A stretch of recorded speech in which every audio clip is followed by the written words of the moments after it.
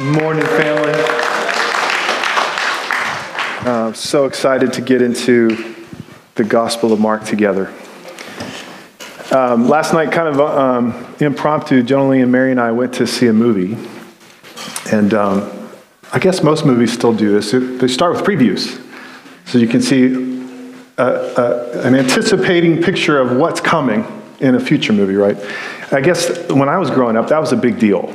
Now it's kind of passé because you can just get a trailer anytime online, whatever. So, but it made me think, it's like, be cool if there was a trailer on the book of Mark. Yeah. And then I was like, oh, I wish I could just wave a magic wand. I have, the creativity that my son has in his pinky. I might have my whole body, that kind of. I was like, I wish I could just make one. And then the Lord kind of showed me, well, there actually is one. There's a trailer for the book of Mark in Scripture.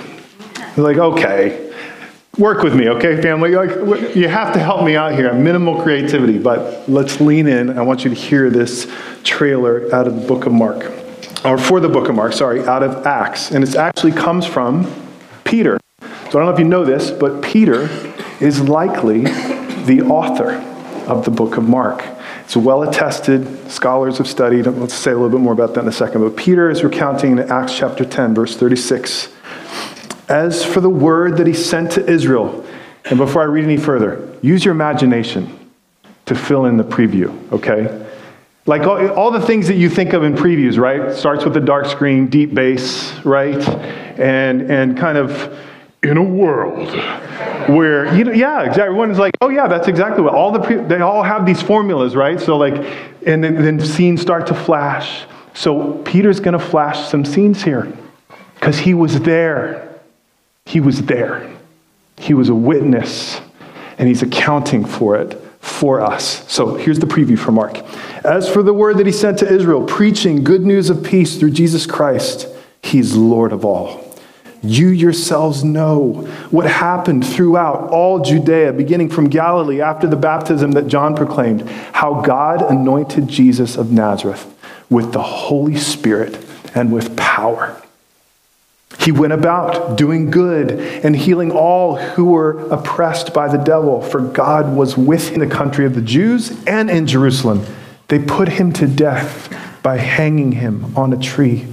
But God raised him on the third day and made him to appear, not to all the people, but to us who had been chosen by God as witnesses, who ate and drank with him after he rose from the dead. And he commanded us to preach to the people and to testify that he is the one appointed by God to be judge of the living and the dead. To him, all the prophets bear witness that everyone who believes in him receives forgiveness through his name. Fade to black. Closed trailer. Family, we're going to spend 6 months studying this book. What a privilege and what a joy. It is the gospel of Jesus Christ, the story of his life. And Peter was there. John Mark helped write Peter's recollections for this. This probably was written during a time when the Romans were persecuting the church, the Roman Emperor Nero. I know that none of the guys here have been thinking about the Roman Empire, but it was probably the Roman persecution. It was likely that this gospel was actually the first gospel. It's very likely it was the first gospel. And it's if I want to encourage you all to read it. We are always going to be posting the scriptures we preach from now on. Like we started doing this through over the summer with Elisha and Elijah. Please, can I just ask you, don't just read it. Soak in it. Read it again and again and again. The scripture is amazing because I have had to prepare this to preach to you. I have been amazed at how much is there. It's 15 verses this morning. We can't cover it all. Like one of the things I'm just going to ask your understanding on behalf of all of us, and when we speak through this book, we cannot cover every picture that we're going to get. This book is like a traveling docudrama of Jesus. It says a little bit about what Jesus says, but it says more about what he does and how he moves. In fact, the chapter today is all about movement, coming and going and coming and going. There's all these pictures, and it's like we're going to be looking through a picture book, a memory book. For the old school among us, a scrapbook, right? And you look at some pictures, we're going to look at some more closely, some we're just going to gloss over. But it's so rich. So can I invite you, please, please, please read this. Please dig into it with us. It's an amazing montage of the life and the movement of Jesus, and he is singularly unexpected. He's an unexpected king. We chose this by design, an unexpected king. He was unexpected then, and in so many ways, he's unexpected now. I don't know about you. I've been a Christian for a long time. I'll say more about that, Lord willing, if I have time by the end. I've probably read this gospel probably 100 times. I'm super familiar with this story.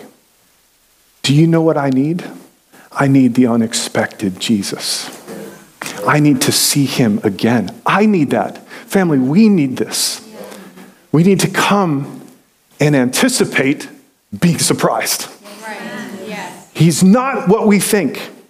He's not who we tend to box him into. Yes. Oh yeah, he's my savior. Oh yeah, he'll take care of this. He does do that, but it's so much more. That's what we're going to get in spades in Mark right away. The unexpected Jesus. Tim Keller says this in his excellent book, which I will highly recommend, The King's Cross. He says, Jesus' life, death, and resurrection form the central event of cosmic and human history, as well as the central organizing principle of our lives. The whole story of the world and how we fit into it is most clearly understood through a careful and direct look at the story of Jesus. King's Cross. Highly recommend it. May the Spirit help us, family, to crack the crust of our dull familiarity. Can we come into this expecting the unexpected? Expecting amazing news, life-changing news. And so that's what we're going to dive into this morning. Mark chapter 1, verse 1 through 15. The beginning of the gospel of Jesus Christ. Read with me. Chapter 1, verse 1. The beginning of the gospel of Jesus Christ, the Son of God. As it is written in Isaiah the prophet, behold, I send my messenger before your face, who will prepare your way. The voice of one crying in the wilderness, prepare the way of the Lord, make his paths straight. John appeared, baptizing in the wilderness and proclaiming a baptism of repentance for the forgiveness of sins. And all the country of Judea and all Jerusalem were going out to him and were being baptized by him in the river Jordan, confessing their sins. Verse 6, now John was clothed with camel's hair and wore a leather belt around his waist and ate locusts and wild honey. And he preached, saying, after me comes he who is mightier than I, the strap of whose sandals I am not worthy to stoop down and untie. I have baptized you with water, but he will baptize you with the Holy Spirit. In those days, verse 9, Jesus came from Nazareth of Galilee and was baptized by John in the Jordan. And when he came up out of the water, immediately he saw the heavens opened and the Spirit descending on him like a dove.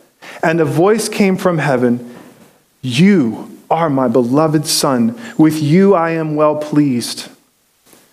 The Spirit immediately drove him out into the wilderness, and he was in the wilderness 40 days, being tempted by Satan. And he was with the wild animals, and the angels were ministering to him.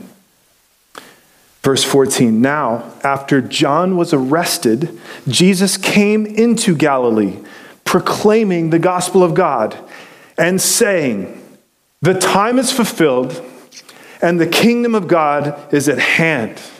Repent and believe the gospel. This is the word of the Lord for us this morning. And thanks be to God. The beginning of the gospel of Jesus Christ, the Son of God. You guys remember when Pat was preaching to us the first message on 2 Peter 1, he said, you know what, we need to shift. We're in a different part of Scripture now. We were in the summer with Kings, and Pat's like, the airplane, I'll never forget it. It was so good. Because it's like Peter's saying, I need you guys to pay attention to me. I'm going to remind you some stuff now. It's really important. Okay, we're shifting scripture here. We're in now the gospel. And Mark is taking off. It is a traveling docudrama, but he comes in with some powerful and massive assertions that we religious types can overlook very quickly. The beginning of the gospel, I'm already glazing over. I'm going to say more about gospel in a second. The Son of Jesus Christ, the Son of God. That is a massive assertion. Right up front, very first words. Not just the Messiah, not just the anointed one, Son of God. Here. Just asserted it. Unapologetically, no hesitation whatsoever. And then he gets right into the story. As it said, he refers back to Isaiah's prophecy, prophesying about John. And John, verse 4, just appears. This book is going to be characterized by these just action, quick, sudden things. It uses words like immediately, now. Check the number of times you see the word and at the beginning of a sentence when you're reading this book. As you read the chapters, it's so many times. There's some real movement here. So John appears, and what is John doing? Baptizing in the wilderness and proclaiming a baptism of repentance for the forgiveness of sins. And then it goes on in strange detail what he's wearing and what he's eating. Where have we heard some of that before, just this summer? Do you remember in our study of Elijah, what was Elijah wearing? Camel's hair and eating honey and locusts. So John is clearly echoing Elijah. And it's interesting that in the Lord's sovereignty, I wish we could say we planned all this, guys. We're just not that good, okay? So we're just not. The Spirit is helping us and leading us. But we studied Kings, and now we study 2 Peter, which is Peter's recollection and encouragement to us. Make every effort. Lean into the salvation that you hold. And now we're reading his witness of the gospel together. It's amazing. So John appears and he's preaching this forgiveness, repentance. Repentance. He calls people to repentance. It seems that repentance is consistently paving the way for God's work. He's preparing the way. It says, prepare your way, the voice of one crying in the wilderness. Prepare the way of the Lord, make your path straight. In prayer this morning, Eric was just saying, may the Lord do that for us, making the path between our hearts and him straight. Amen. Amen. It's not just, this isn't just a story that's out there. It is that, but it's real. It is ancient, but it's also now. It was unexpected then. Let us expect him now. John is preaching a baptism of repentance. It's a simple message, but it's interesting. The people that are, it's not just that John is preaching. It says John appears preaching a baptism, and then it says people are coming, confessing sin. So you have John appearing, preaching, and you have people coming, confessing sin. I wonder what it was like. I do. I wonder what it was like. Were they just like, hi, I robbed the bank last week. Can I be baptized? And I'm being a little bit facetious, but my point is we read over this and we skip right there. That's us. This is us. You want to see yourself in the story? We always look for ourselves in the story. Here we are. Right. We're coming to confess sin. Because do you know what? You can't repent if you're not confessing. How can you say, oh yeah, Lord, just forgive me for all that? How well would that work for you and your spouse? Yeah, just forgive me for all that. We're specific. We confess. There's this demeanor of confessing. People were responding to him. It's beautiful. So they're confessing. And his message is quite simple. He's like, I'm baptizing you with water, but there's someone else coming. I'm just preparing the way. Do you understand? Everyone who's coming, and do we understand? He's preparing the way. There is someone coming after me who is so much greater. So then we have, and here he comes. In verse 9, in those days Jesus came from Nazareth. He comes from Galilee, this backwater, literally, and is baptized by John in the Jordan.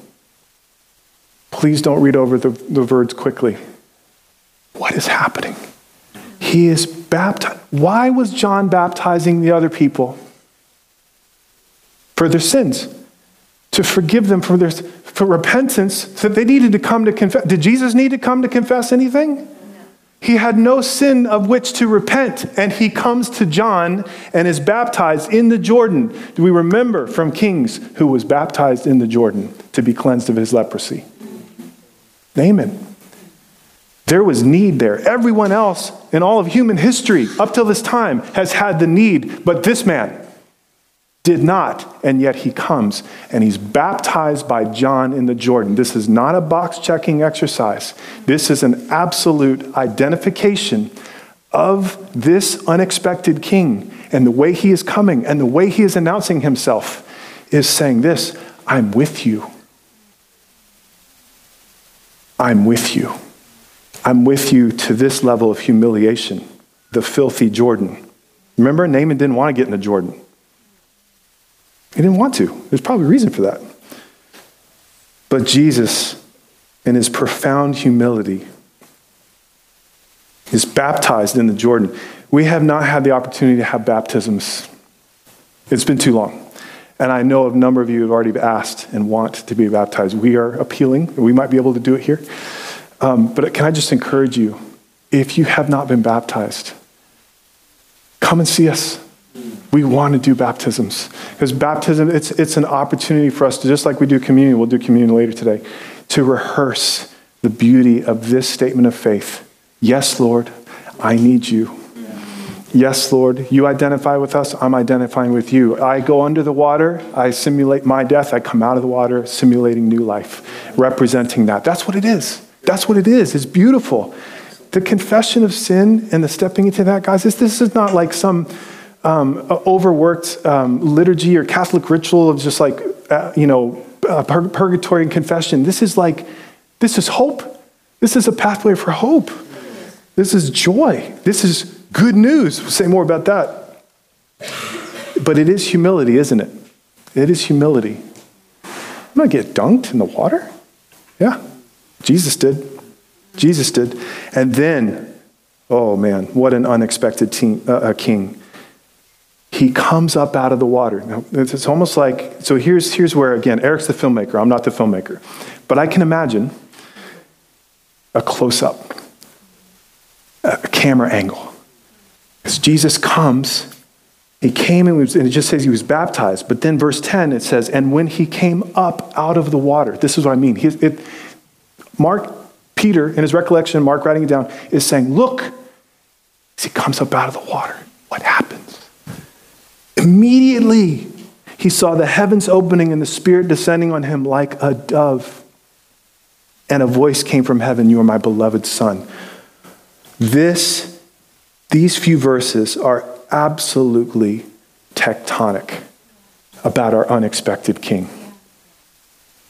He, in the moment of his profound humility, of identifying with us in our flesh and in our wickedness, though he had nothing of himself to confess, nothing of himself of which to repent, he identifies with us.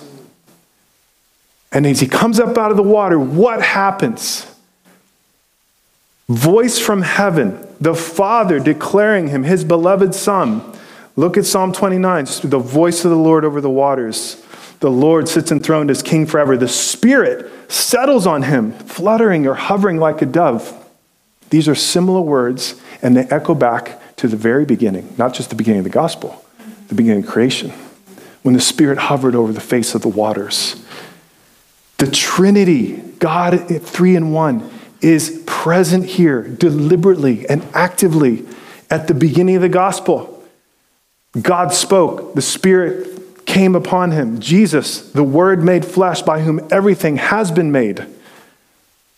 If Tim Keller says, if the world was made by a triune God, relationships of love are what life is all about. And that's what Jesus is turning our attention to. This isn't about do this, do that. It is about, I'm here for you. And I'm not just here to do something for you. I'm here to claim you, to take you back to myself. Boy, that is good news. We, since the fall, have been a disintegrated people. Disintegrated from our Creator. Curving in on ourselves. Selfishness characterizes The core, it's just fundamental. You don't have to teach a kid to be selfish. They just are. And we get more sophisticated about it, but that's actually what happens. But Jesus says, no, he's here to relate to us. And not just to relate to us in theory or from a distance. No, I'll take on flesh. No, I'll identify with you. I'm going to come alongside, and I'm going to restore relationship. Absolutely beautiful. So, these are unbelievable high points already, but we're not done. We're not done. What happens next? Verse 12. Okay, let's just totally unexpected here. The Father just spoke to him in a voice from heaven. The Spirit flutters and settles on him like a dove. Don't know if it was an actual dove, what it was, but it was written down. There was something there. Supernatural, powerful, yes. I would expect that Jesus, now being designated as clearly the Son of God who was referenced in verse 1, would now take some steps to assert that reign, draw attention. What happens next? The Spirit immediately drove him out into the wilderness. All right, the movie director that I wish I could be would be like, no, that's not the right order of this plot. Let's rethink this a little bit. We're going to lose the audience. Help us out here. Like, what? What? Is anybody else with me? What? Like, seriously. And it says, it wasn't like Jesus wandered his way out. The Spirit drove him into the wilderness. What is going on? Well, evidently, it's unexpected. And I just want to pause here and just seize on, we have now read twice in verse 10, immediately. Verse 12, immediately. Mark uses this word 40 times. There's action. There's movement. It's immediate. Immediately the Spirit, it wasn't like a pause. You come out of the water, here's a high point, all these expectations, immediately goes to the wilderness. Why? He was in the wilderness 40 days being tempted by Satan. We get no details in this gospel what that was. Mark and Luke both cover in detail what those temptations were. Some of you may be familiar with them. Why are they not here?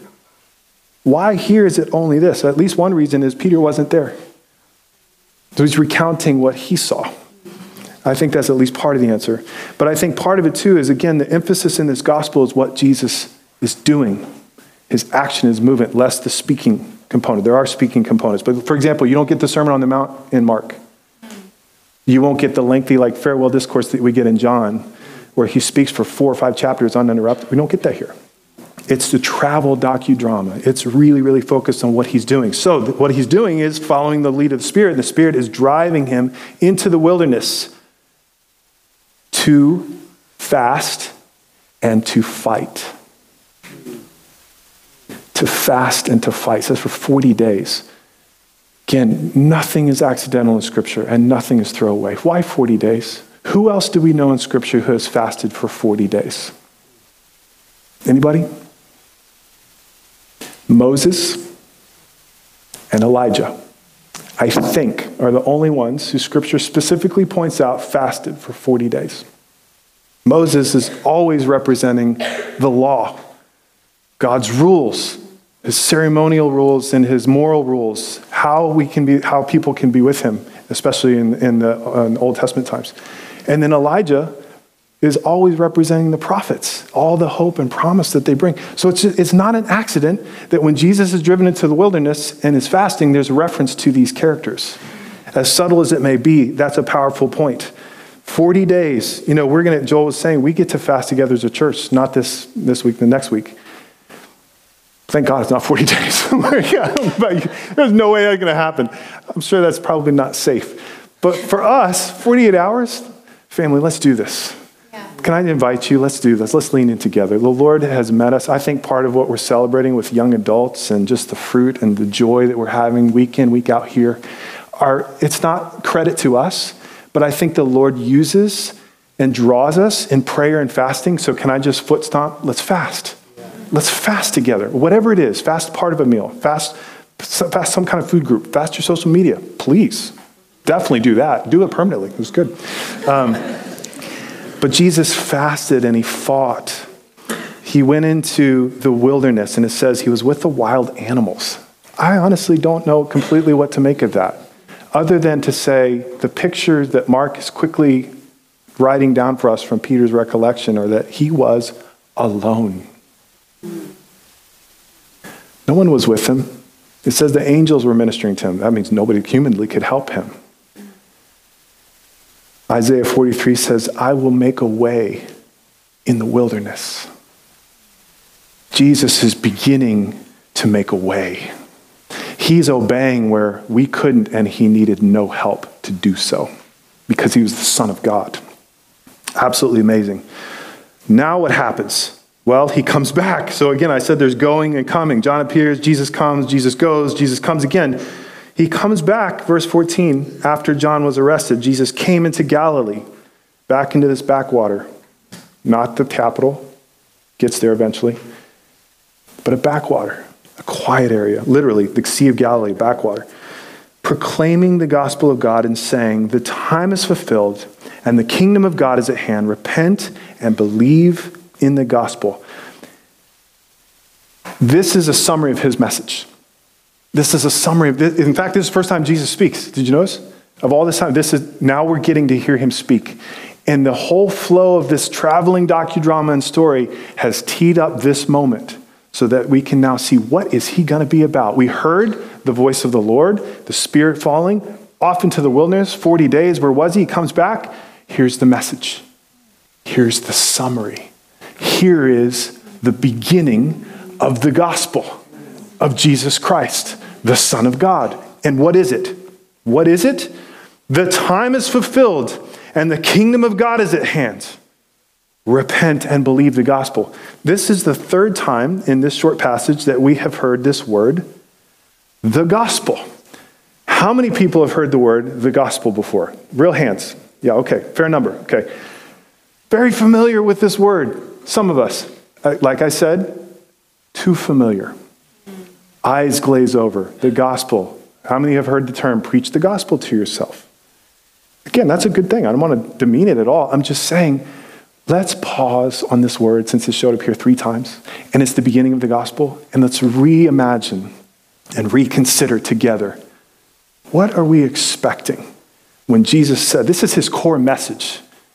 And he says this word, proclaiming the gospel. Proclaiming the gospel. Gospel means good news. You probably heard that. But it actually more accurately would be interpreted as news that brings joy.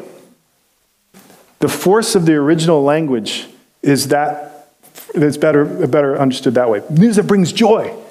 It's not just good, it's news that brings joy. And did you know that in the original times when this word was used, it was used in entirely secular context? There's evidence of Roman literature speaking about Roman emperors and political activity that used the word gospel. That was the way it was understood. We have kind of taken a religious perspective on this. But my point is to help us to grasp. When Jesus says, proclaiming the gospel of God, he is proclaiming news that brings joy. Life-changing news, history-making news. Did you know that the Christian faith is about this news? More than what we do, more than a list of X, Y, and Z. Do these things, check these boxes, be a Christian. No, listen. It's news. Do you believe it? That's what he gets to. This is news, history-making, life-changing. How does this start? The time is fulfilled. Why is the time fulfilled? Because Jesus is here.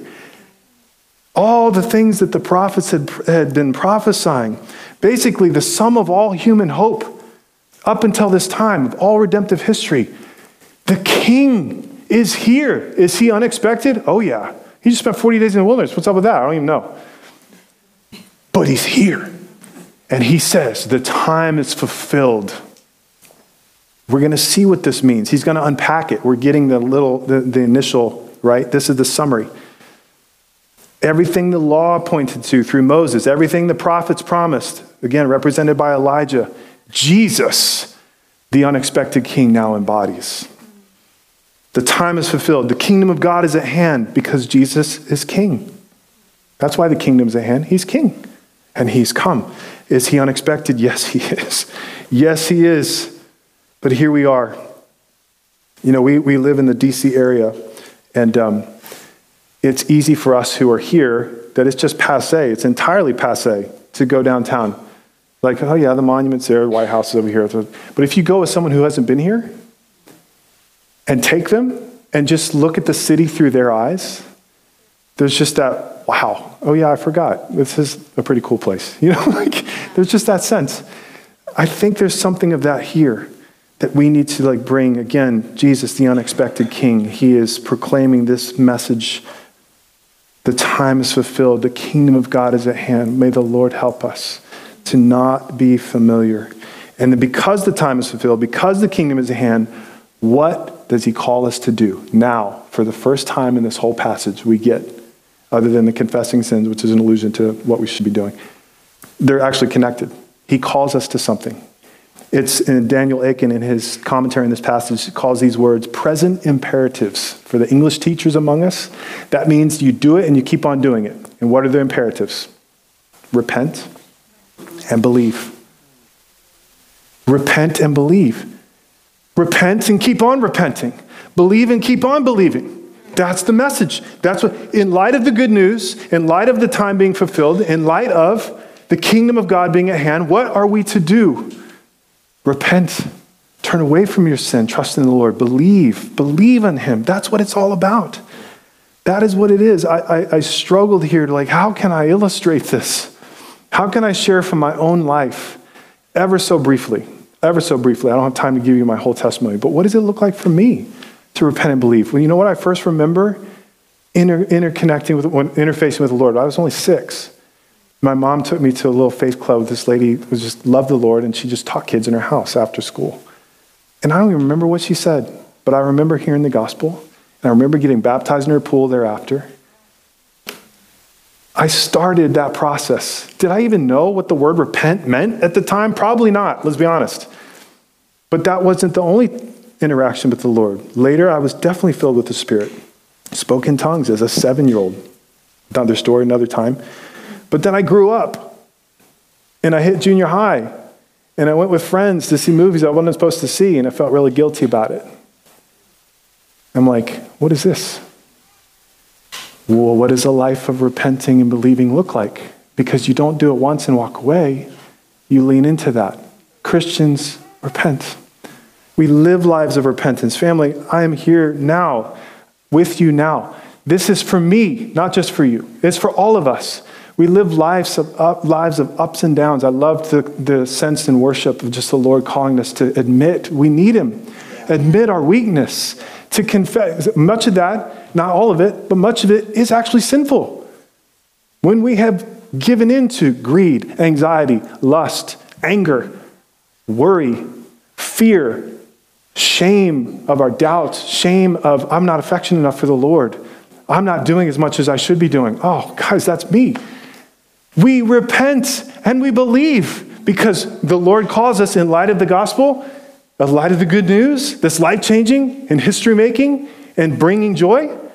Repent and believe. Yeah, that's good. Isn't it so simple? Yeah. It's not easy, but it's simple. And this is the lives we're called to lead. And in fact, the next part of this chapter that Eric's going to get to preach for us next week, Jesus starts to show us what it looks like. What's it going to look like? That the time is fulfilled, the kingdom is here, and people repenting and believing. Mark consistently brings his camera angle in on how people respond to Jesus. Can I invite us to respond to him now? Let's stand.